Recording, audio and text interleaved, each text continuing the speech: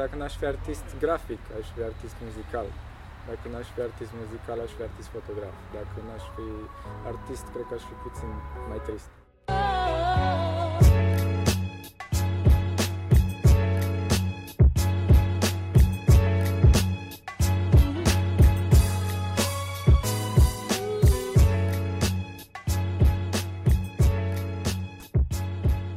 Cine este Monking? Monking. Căutam un pseudonim când eram mai mititel și am simțit eu prin chestia asta la început era faza de maimuță, Monkey, și am zis să găsesc un pseudonim de la maimuță și era Monk, care duce în calm, pace, și Ink de la cerneală, că desenam la început doar alb-negru, mi-era cam teamă de culori. Și după aia zis că, Monkey, Monking. Și am împărțit. Și cam de acolo a plecat. Bine, aia a fost o altă etapă. Înainte de asta am mai avut niște taguri până te adaptezi. Cum ai ajuns să faci street art? Street art. A plecat la graffiti, clar. Aveam vreo 14-15 ani și vedeam graferii vechi din Bacău. Și am zis, ok, deci ăștia s-au dus mai departe decât caietul și blocul de desen. Vreau și eu. Imiți ce vezi prima dată și după aia zis, dar stai, că eu sunt autentic, nu? Trebuie, în felul nostru. Și am început să desenez. Și cumva de la taguri, că toată lumea se ferea de taguri, că ce mesaj, cine e ăsta, numele proștilor pe toate gardere, exact ce zic toți bătrâni și toți tinerii și toți care sunt lipsiți de cultura asta. Am zis, ok, trebuie să fac altceva, într-un fel, ca să-i și influențez prin nivelul ăsta de apreciere, că asta duce la street art. Lumea la street art, da, uite, frumos, domnule, ce-au făcut băieții ăștia. Și am început să fac niște caractere în loc de tag, și atunci tagul era un caracter și din asta a plecat ușor, ușor, desen acasă, desen pe pereți și duce la street art, că vrei să împrăști un mesaj, totodată să fie și acceptat, că nu duci la revolte, vrei totuși să bucuri oamenii. Cum ți-ai defini stilul? Sunt mai animat, mai pe cartoon, mai stil definit. Nu merg pe realist, într-un fel. Nu m-am ferit de asta, dar cumva din desene animate tot făceam caractere și am încercat să caut un caracter propriu din toate personajele, toți oamenii din rând, prieteni care aveam. Ok, vă fac caracterul și... Cum ar arăta orașul ideal în viziunea ta? Orașul ideal? Dăm puțin în politică, dar nu ne ducem partea să facem străzi și să desenăm blocuri. Dar cred că inițiativa asta de street art, într-un fel, e un oraș ideal din punct de vedere vizual, mai ales pentru copii, că e primul impact. Nasturat de griuri, adică totul e gri și de obicei dacă desenezi un bloc, fie că e marfă, fie că e urât, oamenii, ce asta? Hai să dăm cu alb. Fă-l alb, fă-l frumos. Alb înseamnă curat, dar totodată oamenii să se influențeze reciproc pozitiv unii pe ceilalți, pentru că e revolta asta de concurență. De râd de tine ca să mă apreciezi pe mine mai mult, știi? Și chestia asta, te apreciez pe tine ca să te apreciezi tu mai mult și tot așa, influență pozitivă ca lumea să meargă zâmbind pe stradă. Care este locul în care ți-ai dorit cel mai mult să desenezi? Nu mi-am creat un pattern ăsta unde aș vrea să desenez, chiar și aici. Am zis că mai între blocuri, dar 100% mulțumit. Desenez, acum oriunde ai desenat, ai pus-o pe platformă online, gata, e peste tot.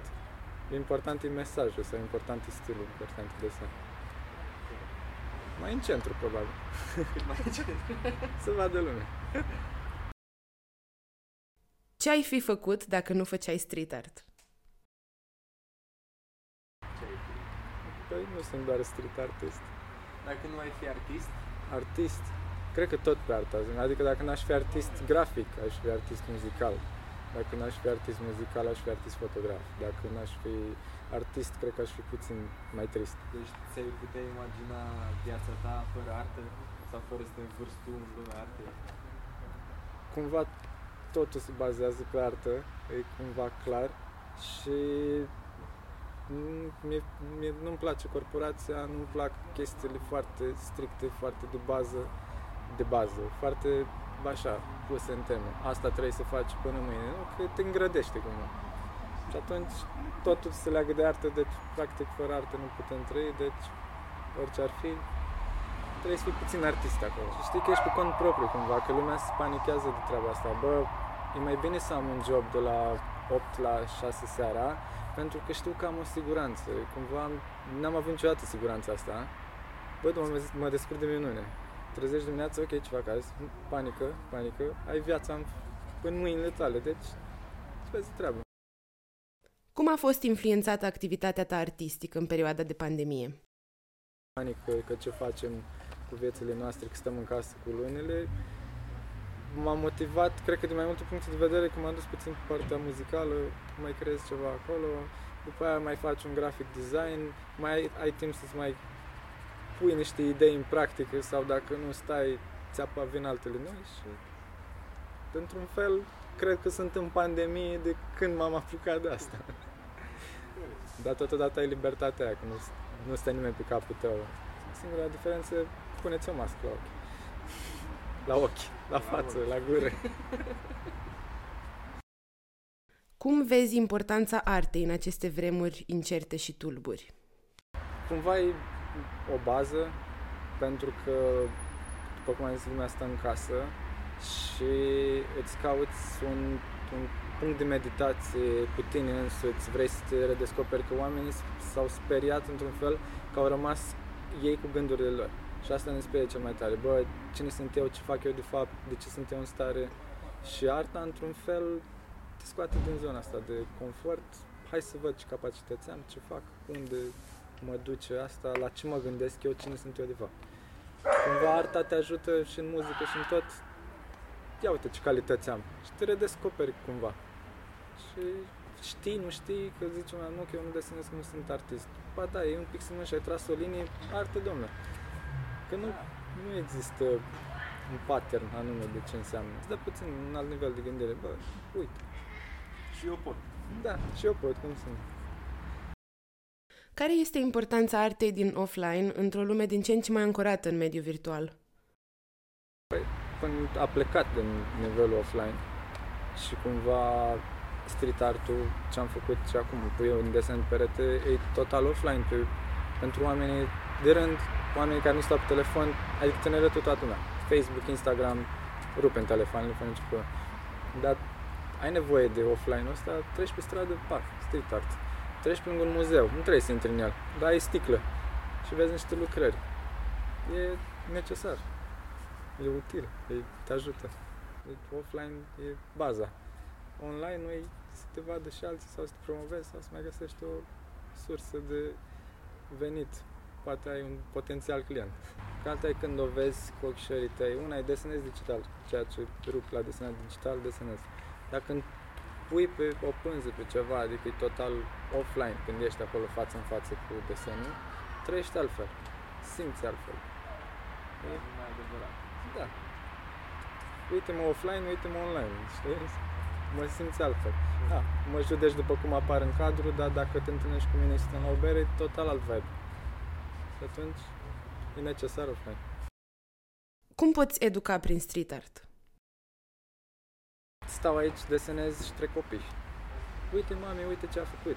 Uite o fetiță, uite un băiețel ce a desenat acolo. Bine, contează și cum desenezi, dar totodată nu contează ce desenezi. Că pentru copii, ia.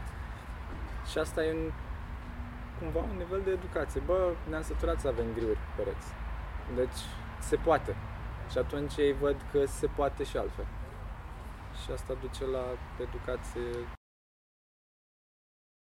Ce ar trebui să știe toată lumea despre street art? Că nu se limitează doar la taguri pe pereți, că asta zic. Uite ce fac, ei nu fac cu grafiti aici, ei fac frumos. Da, dar de la asta a plecat și cumva îi educă din punctul ăsta de vedere. Fac diferența, dar de acolo a plecat. Și atunci lasă copiii să nu zgălească pereții și în casă și afară, că după aia o să facă ceva mai frumos. Cum te-ai simțit la ZIDART? Înalt, la înălțime, foarte bine, extraordinar. Mă bucur că am avut din nou oportunitatea să fac asta. Sper să fiu și la anul. Depinde de lucrarea mea. Extraordinar. A fost extraordinar. Asta e concluzia. Da. Mă doare mânuța puțin și mă bucur și de asta.